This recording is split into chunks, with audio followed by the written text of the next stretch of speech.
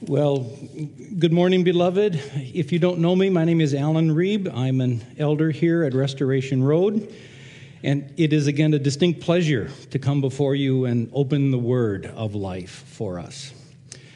It's kind of been an exciting couple of weeks to live in Snohomish with the midterm elections and a windstorm that has ravished our county and a plane crash just outside of town this last weekend. It's been a lot to take in and to keep track of. But I'm glad you're here this morning because often, if you're like me, we need a time to refocus our attention on things that are truly important, things that truly matter, things that are of eternal consequence. And that is what I hope I will be leading us in this morning. I invite you to open your Bibles, and I hope you brought your Bibles with you, to Hebrews chapter 3. We will be looking at the whole chapter this day. I know Pastor Nate last week did a masterful job of looking at the first 6 verses, and I am certainly not going to repeat what he had to share with us, other than to draw your attention to a few important remarks. But I would just like to reread those 6 verses and then continue on through the rest of the chapter, because as you'll see, it really is a whole section of thought that can't be rightly divided up into smaller sections. So I want to look at that whole section, and then we will divide it up and look at its parts. So read along with me, please. Hebrews chapter 3, starting in verse 1. Therefore, holy brethren, you who share in a heavenly calling, consider Jesus, the apostle and high priest of our confession, who was faithful to him who appointed him, just as Moses also was faithful in all of God's house. For Jesus has been counted worthy of more glory than Moses, as much more glory as the builder of a house has more honor than the house itself. For every house is built by someone, but the builder of all things is God. Now Moses was faithful in all God's house as a servant to testify to the things that were to be spoken later. But Christ is faithful over God's house as a son. And we are his house, if indeed we hold fast our confidence and our boasting in our hope. Therefore, as the Holy Spirit says, today, if you hear his voice, do not harden your hearts as in the rebellion, on the day of testing in the wilderness, where your fathers put me to the test and saw my works for 40 years. Therefore, I was provoked with that generation and said, they always go astray in their heart. They have not known my ways. As I swore in my wrath, they shall not enter my rest. Take care, brothers, lest there be in any of you an evil, unbelieving heart, leading you to fall away from the living God. But exhort one another every day, as long as it is called today, that none of you may be hardened by the deceitfulness of sin. For we have come to share in Christ, if indeed we hold our original confidence firm to the end. As it is said, today, if you hear his voice, do not harden your hearts as in the rebellion. For who were those who heard and yet rebelled? Was it not those who left Egypt, led by Moses? And with whom was he provoked for 40 years? Was it not with those who sinned, whose bodies fell in the wilderness? And to whom did he swear that they would not enter his rest, but to those who were disobedient? So you see that they were unable to enter because of unbelief. Well, there's a lot there, isn't there? Like Nate said last week, even in the first verse, there is multiple weeks of expository preaching. And I would welcome you to ponder and think and reread and go through these verses, because by nature of our limited time and organization, we have selected this week to cover a pretty large section of this book. And as you have noticed, it is probably a section that could do with some explaining. And hopefully I will explain it this morning. But there's a lot of good information here in this section. When I was back in high school, which was a very long time ago, in English literature class, I remember distinctly our English lit teacher doing a section on the work of William Shakespeare. And she told us that his works can basically be divided into two general categories: comedies and tragedies, or as some like to call it, boring and even more boring. And then she went on to explain that not that his comedies were funny, but they were distinct from the tragedies because a tragedy in Shakespeare's mind often had an unresolved plot. The bad guy got away with his evil deeds and he wasn't brought to justice, or the lovers ended up separated or dying, or some other tragedy that was developed within his book. Take Romeo and Juliet, The Merchant of Venice, Hamlet. It ended on a very downbeat note. There wasn't much to rejoice about. There wasn't much to be happy about. The comedies, on the other hand, think Midsummer Night's Dream or The Taming of the Shrew, they ended on an upbeat note. The lovers ended up in love forever, or the plot was resolved with the bad guy getting just due, or some other situation that he was so masterful at resolving itself. Herein lies a huge difference for our perspective between the Old Testament and the New Testament. Our Old Testament is much like one of Shakespeare's tragedies.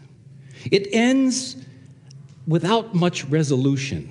It ends without really justice being served.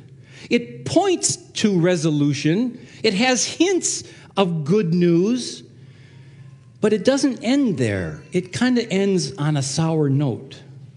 The New Testament comes along, and it's much like one of Shakespeare's comedies. It is the fulfillment of the things in the Old Testament that weren't resolved. Justice is served. God's anger is appeased and satisfied. And we have good news to proclaim, good news to embrace, good news to understand. The book of Hebrews is an important, crucial book that helps to understand the Old Testament in light of the New. It takes the tragedy of the unresolved issues, sin, and it resolves them for us. It fully satisfies them in God's ideal justice world. My outline for this morning, to give you just an outline of where we're going, I've entitled this section of Hebrews, A Warning from the Wilderness. One of the reasons that many preachers and theologians don't like the book of Hebrews, one, it's that it's hard to understand, but it's punctuated with numerous warnings. And these stand out, and people I want to stay away from those. That's not good news. That's not easy to understand. That's harsh. What he has to say about these warning passages. And they're throughout the book of Hebrews, and we've had one already in chapter 2, and here's a second one in chapter 3, and there'll be more. So I hope to be able to unlock some of the mystery behind them and see to what he is saying. So we're going to look, first of all, at verses 7 through 11. And the author of Hebrews gives us a mindset to avoid. What is that mindset? Rebellion. And he goes back again, as he often does, to illustrate his point from an Old Testament story that his audience was so very well familiar with. And his point is there's something here to avoid, and that is rebellion. And then in verses 12 and 14, he has a section where he's going to talk about a king to acknowledge. Here's the good news. Here's the good news. After the failure in the wilderness, I have to enlighten you. I have to refresh your memory. I have to reinforce something that you're, again, familiar with, and that is there's a king I want you to acknowledge, and that is Jesus Christ. And then again in verses 15 through 19, he's going to talk about a sin to abandon. What is that sin to abandon? Unbelief. Unbelief. I hope you noticed in reading the whole chapter 3 that there's some ideas that are repeated. There are some sections that seem to be repeated, and there is indeed, in fact, parallelism going on here. The reason I went back to the first 6 verses of chapter 3 was because some of the things in those verses are again repeated in verses 12, 13, and 14. And then when the author of Hebrews, talks about the rebellion in the wilderness in verses 7 through 11, he then repeats that or expands upon that idea in verses 15 through 19. So we have this back and forth. The author talks about the glory and the beauty and the supremacy of Jesus. Then he goes to the wilderness and talks about rebellion. Then he brings back the thought of Jesus again and our partnership with him. And he goes back to the sin of unbelief in keeping the people of Israel out of the promised land and away from God's rest. We see this structure. If you're familiar with Pauline literature, the letters in the New Testament that the Apostle Paul wrote, you'll be familiar with his structure. His is very different than this. Paul likes to deal with theology. He's a theologian's heart. Like the book of Romans, the first 11 chapters is pure theology. There's not one action verb used in the first 11 chapters. Then he comes to chapter 12, and he says, therefore, I urge you to present your bodies as living sacrifices. And the rest of his epistle is all action. It's all response to the theology. The same is done in Galatians and Ephesians. He starts with theology and then he applies it. This is how we are to behave in light of the theology. Hebrews is a little bit different. That's one of the main reasons why I don't think Paul wrote the book of Hebrews. The book of Hebrews puts action responses throughout this theological narrative. He'll talk about theological events and important things in theology, and then he'll say, this is how you apply it. This is how you are to react to it. This is how you are to behave in light of what I have just said. So just to bring us up to speed and refresh your memory, in chapter 1, Pastor Mike did a beautiful job of showing the Christology. The author goes right to the person and nature of Jesus Christ and shows his divinity, that he was the God-man, that he came sent by his heavenly Father as a more important prophet. He was greater than the angels, greater than the revelation that had preceded him. He was God in flesh to come and live among his people and deliver a very, very important message. Then he comes to chapter 2, verse 1. Therefore, he says, because of that fact, we need to pay close attention. We need to wake up. We need to hear this message. Don't be idle. Don't be passive. We don't have the availability to us to just be complacent. And so he then makes an impassioned plea for paying attention to this great salvation that has been delivered to us. And then in the remainder of chapter 2, he talks about the humanity of Christ, the fact that he died. Yes, God in chapter 1, God incarnate in flesh, but in chapter 2, he died. The Hebrews were very familiar with death. The sacrificial system was very, very predominant in their mind. And so the writer of Hebrews says that Jesus was our high priest, and not only was he the officiating high priest, he himself became our sacrifice. Through the glorious death that he died, he tasted death for everyone. This is incredible news.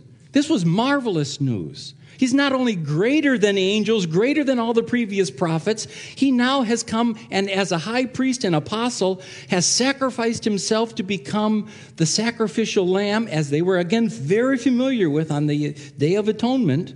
Jesus was now embodying that sacrifice and dying his death for everyone. He tasted death.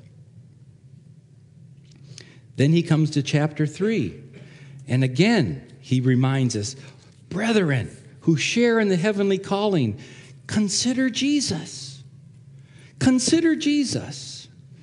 This is the key to unlocking the book of Hebrews, I'm convinced. What is the argument? That's one of the jobs as a Bible student.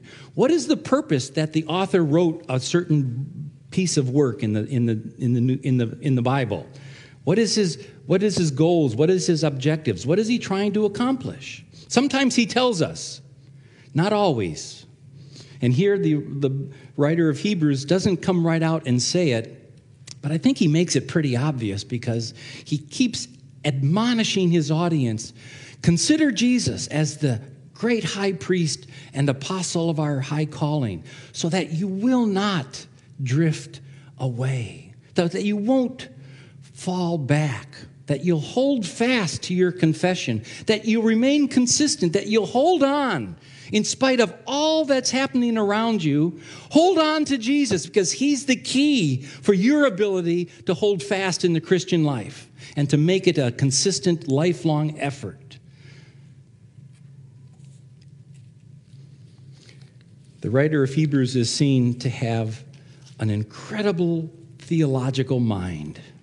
He's an incredible theologian, precise in the words that he has chosen to use.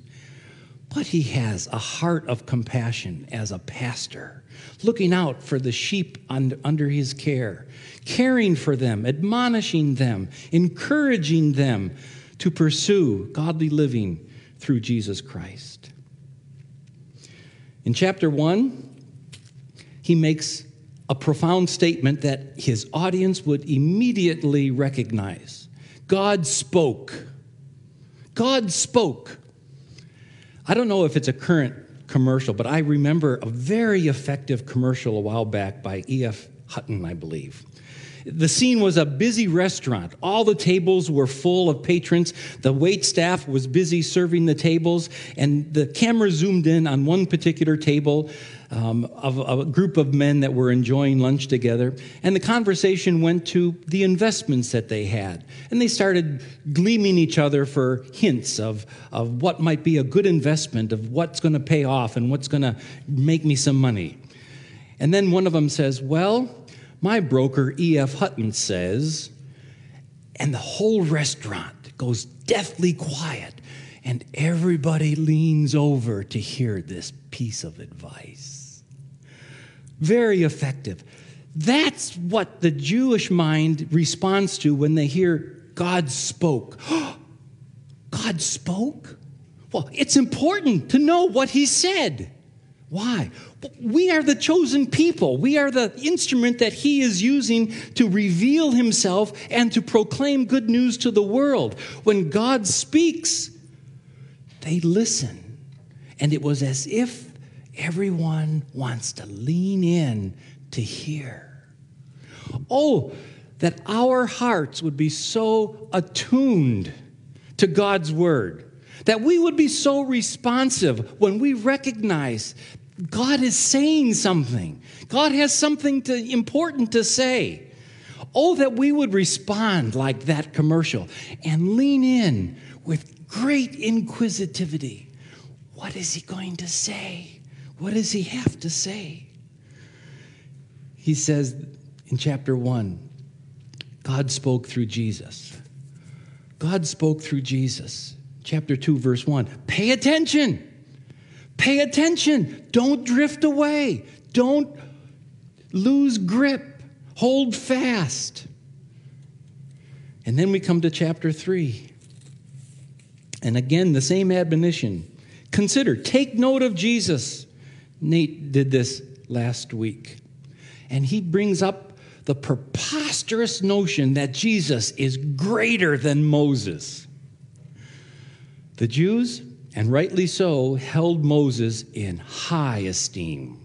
No greater prophet had ever existed in Israel than Moses.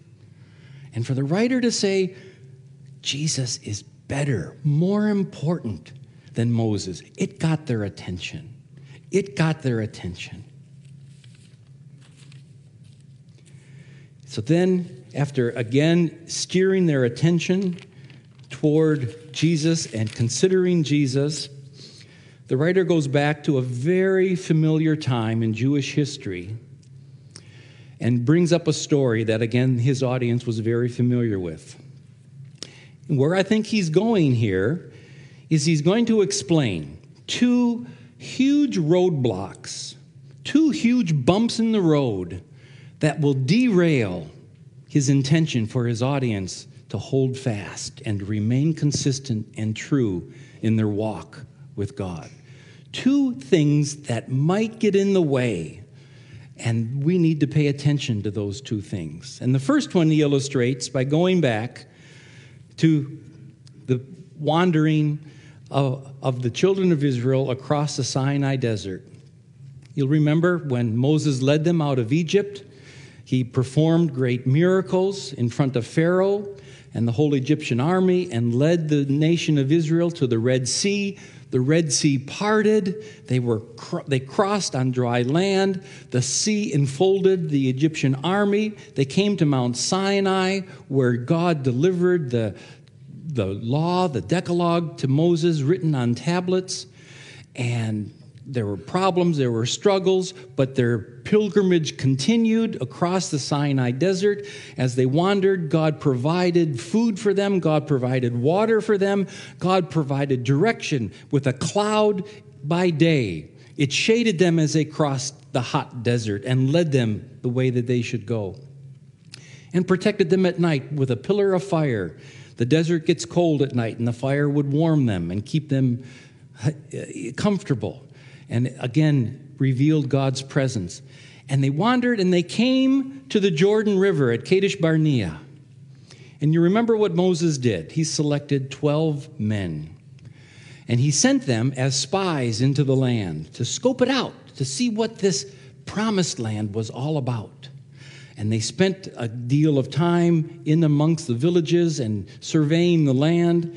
And they came back, and they made a report to Moses and the people. And the report was, yes, it's true. This is a land indeed flowing with milk and honey. The fields are fertile. The vineyards are plentiful. The orchards are ripe. The land is plentiful. There's water. There's fields for livestock. It's a wonderful, coming across the desert, this report must have sounded incredible. But, they said, there's giants in the land. There are fortified cities. They will squash us like bugs. But Joshua and Caleb were the only two of the 12 that said, yes, that report is true, but we've been promised this land, people. We own this land as our inheritance. Let's go. No. The people said no. Rebellion is a funny thing sometimes, isn't it? I've got a 6-year-old granddaughter who often will go sideways and just oppose everything. Journey, do you want to go out for ice cream? No, I don't want to go out for ice cream. Well, how about frozen yogurt? No, I don't want that either. You're not the boss of me. Rebellion, in its heart of hearts, often makes no rational sense. Children of Israel, the promised land lies on the other side of that river. Let's go. God has promised it to us. No, we don't want to go. We would rather wander around a bunch of rocks for 40 years. But the land is flowing with milk and honey. The orchards are plentiful and the vineyards are full. Let's go take it. No, we would rather wander and die in the wilderness. Rebellion doesn't make rational sense. And God's anger burned, and they forfeited. That generation forfeited their time, and they wandered for 40 years. Moses did a survey, a census, coming out of Egypt, and he counted 603,800 men in the group. Doing a quick math count, if that accounted for half of the adult population, assuming that there was an equal number of adult women, not counting children, That meant about 1.2 million people came out of Egypt and then were left to wander around the desert for 40 years. God's judgment said that this generation will not enter the promised land. Anyone under 20 years old was spared that decree, but every adult over 20 years old died in the wilderness. For 40 years, I don't know if this is accurate or not, but assuming there was 1.2 million people that wandered the wilderness for 40 years, do you know how many funerals they had every day, 7 days a week, 365 days a year? They buried, on average, 82 people a day wandering the wilderness. That's a lot of grave digging. That's a lot of funerals. But until that generation was turned over, they could not enter. They came back, and they had a second attempt to go in. And Joshua and Caleb, who were still there, reinforced their faith, and they went across the Jordan and occupied the land. Jump down in chapter 3 to verse 15 through the end of the chapter, because this is the parallel section dealing with the wilderness again. And you'll see again that it repeats the same thought. Today, if you hear his voice, do not harden your hearts in the rebellion. For who were those who heard and yet rebelled? Was it not those who left Egypt, led by Moses? In verse 19, so we see that they were not able to enter because of unbelief. Therein lies the core of rebellion. Rebellion in and of itself is not the issue. Unbelief was the issue. Unbelief produced rebellion. The fruit of unbelief was rebellion. That is the sin that God could not forgive. Unbelief. Unbelief. If you are honest with yourself, and I hope you are, when you and I have moments of rebellion, and we do, what does it stem from? What promise, what idea is producing that rebellion in our lives? It comes back to a failure to believe certain things.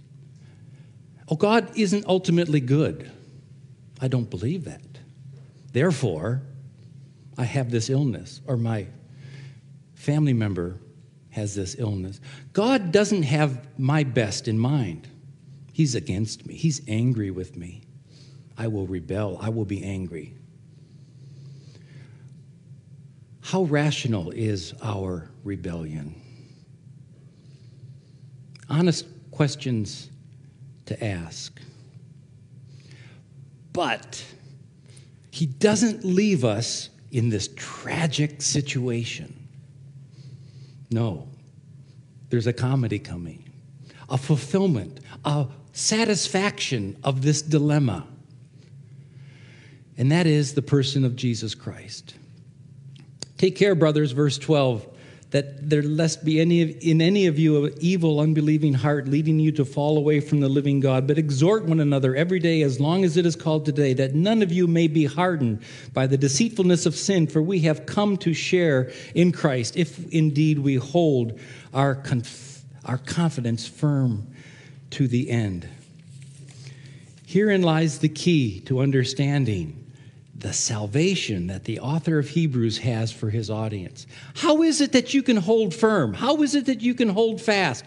How is it that you can remain confident and steadfast and continue on firm until the end? How is it? What is it that you and I need to grab hold of in order for that to be true into our lives? It is Jesus Christ. It is Christ. It is not your own ability to pull yourself up by your bootstraps and put on whatever garment of determination that you think you might need to muster to do what you think is necessary to accomplish it. It's not true. Belief is necessary. Belief in Jesus Christ. What has He done? What is He continuing to do? What has He provided for you? This is the picture of the promised land. The promised land here is called my rest. God the Father calls it my rest. Gospel songs kind of talk about Canaan as being a picture of heaven. When they swing low, sweet chariot, I looked over Jordan, and what did I see? A band full of angels coming after me. It's viewed sometimes, I think wrongly, as a picture of heaven. If Canaan is a picture of heaven, that's where Goliath lived. That's where Sodom and Gomorrah were. I don't think it's a picture of heaven. What I think it is a picture of it's God's benevolent gift of grace into the life of the believer who trusts in him through faith. What does he say? It's interesting if you were to do a word search on a little phrase, I will go before you. Throughout the Old Testament, a promise that God gave to Moses, a promise that God gave to Joshua, a God that God promised over and over again. I will go before you. What did that mean? I will make the way. I will open the door. I will provide what you need. I will show you the way. I will get you there. I will go before you. Wasn't that true in the promised land? I will send out a pack of hornets before you, and they will drive out from this land the Amorites, the Hittites, and all the Jebusites, and all the termites. They'll all be scattered. Why? I will go before you. There's the picture. I will do this. I will accomplish this. I will give you the grace necessary to do this. I will equip you. It's not your effort. It's not your determination. It's not your firm grit to do it. I've gone back just in the first 3 chapters of the book of Hebrews, and I want to point out a few significant truths that I think we can hang our hat on that will give us encouragement this morning to realize, consider Jesus, brothers and sisters. Consider Jesus, what he has done, who he is, what he continues to do on our behalf to provide, to make that way, to equip, to give us the going before in this life to accomplish what he has for us. In the Old Testament, God spoke in fragments through the prophets over a long period of time. But Jesus was God's full and final revelation. The prophets were speaking on behalf of God, delivering his message. But Jesus was God in flesh that came to be seen and heard as God's exact representative. The Old Testament priests had to continually offer sacrifices for sin. But when Jesus finished his work, he sat down at the right hand of God, showing that this once and for all act never had to be repeated again. God used his angels throughout the Old Testament time to reveal his message, to deliver his decree, and to lead his people. But Jesus is vastly superior to all the angels because he is God's Son, heir of God's kingdom, object of angelic worship, and he sits on an eternal throne. The created universe is vast, complex, and overwhelming. But Jesus is the center of the earth and heavens, is the creator of the earth and heavens, and will remain king after these created elements disappear. Angels were and are an ordained part of God's plan to minister his grace and reveal his glory. But Jesus, as God with us, fully showed us the Father, fully brought us grace upon grace, provided an inheritance of salvation to all who believe, and rested at God's right hand. Angels delivered God's message that had the authority to punish anyone who disobeyed its decrees. But Jesus, with greater authority, brought the offer of a grace-filled salvation to all who would hear and believe. Angels are very important created beings who have carried God's message and have been recognized and acknowledged as reliable and authentic messengers.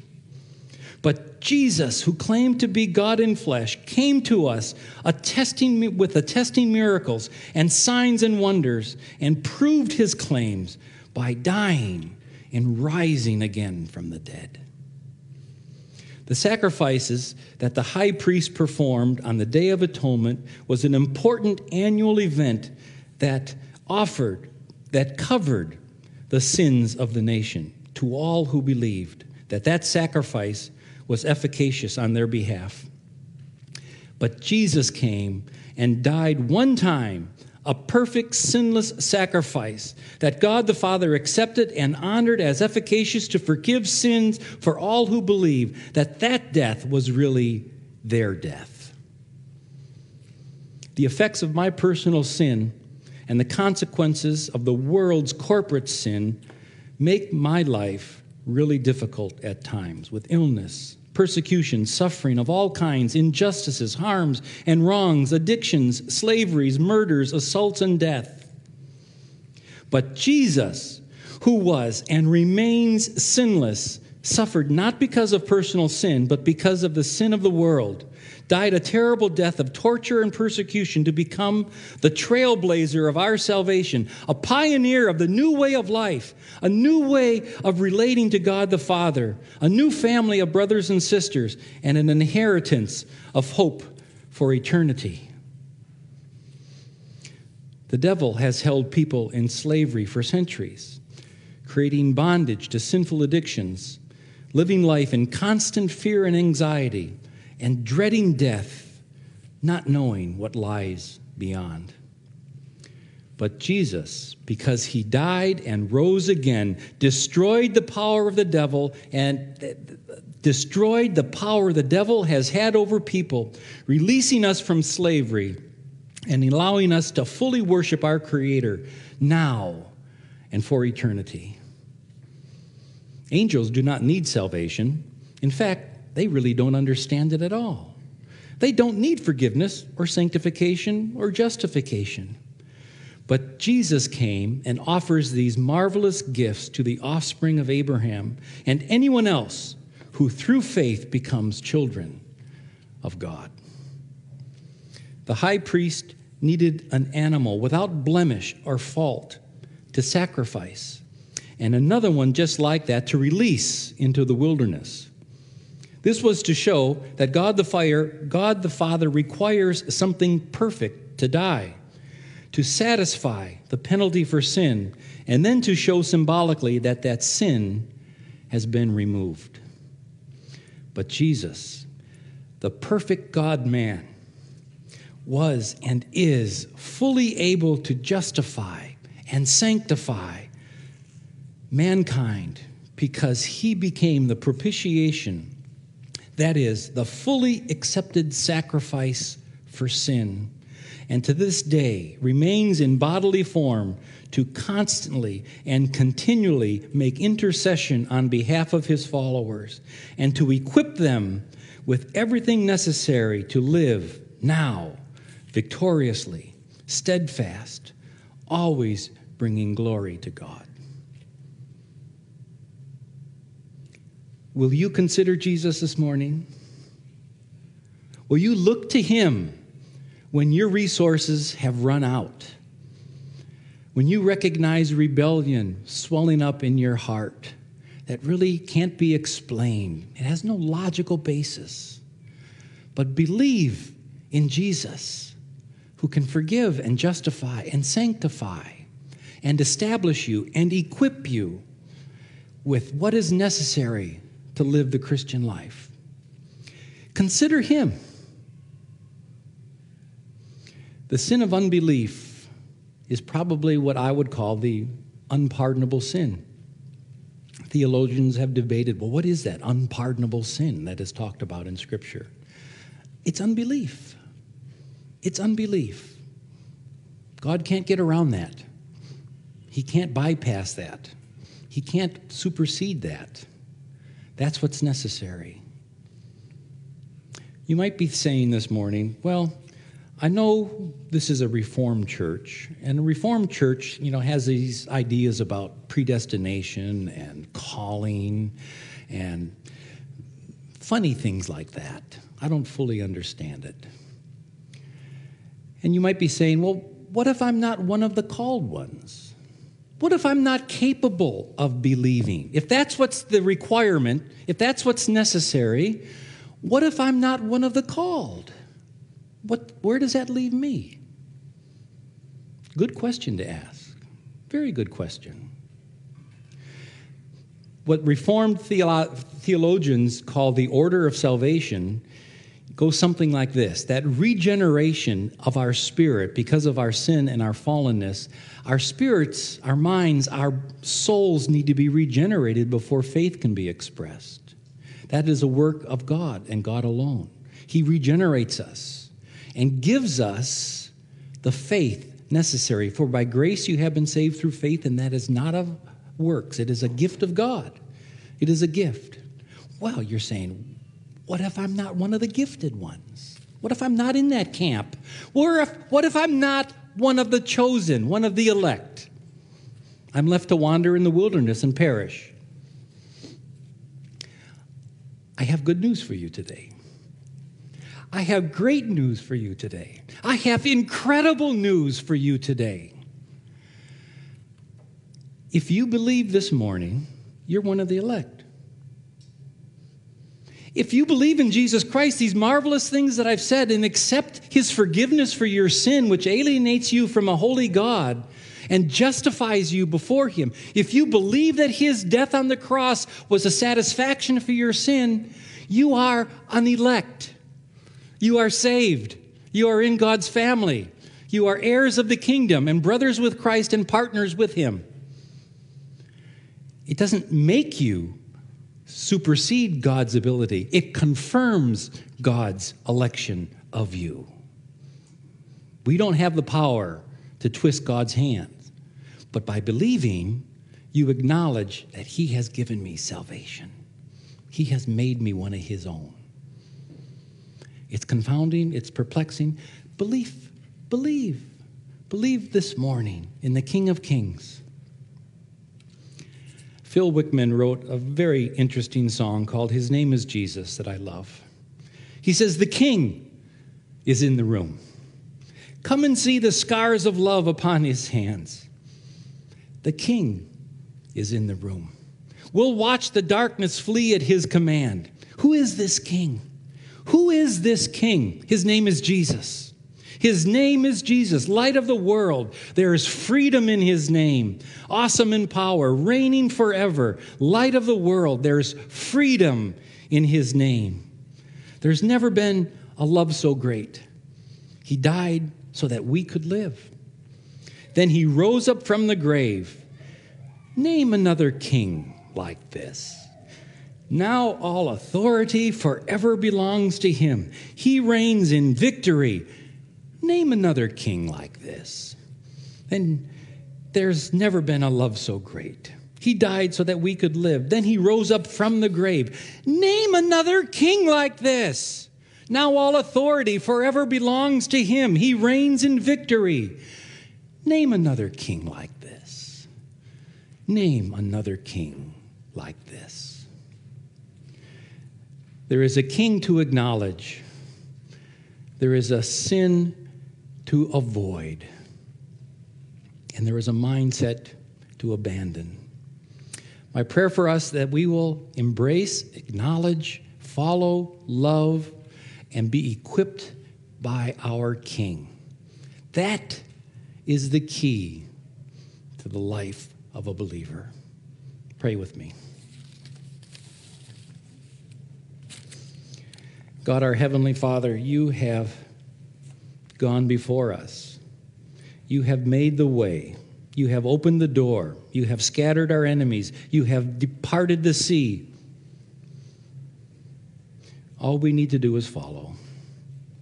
Believe in your goodness. Believe in your grace. Believe in your Son. Consider Jesus. And we will be equipped to do what you have asked us to do.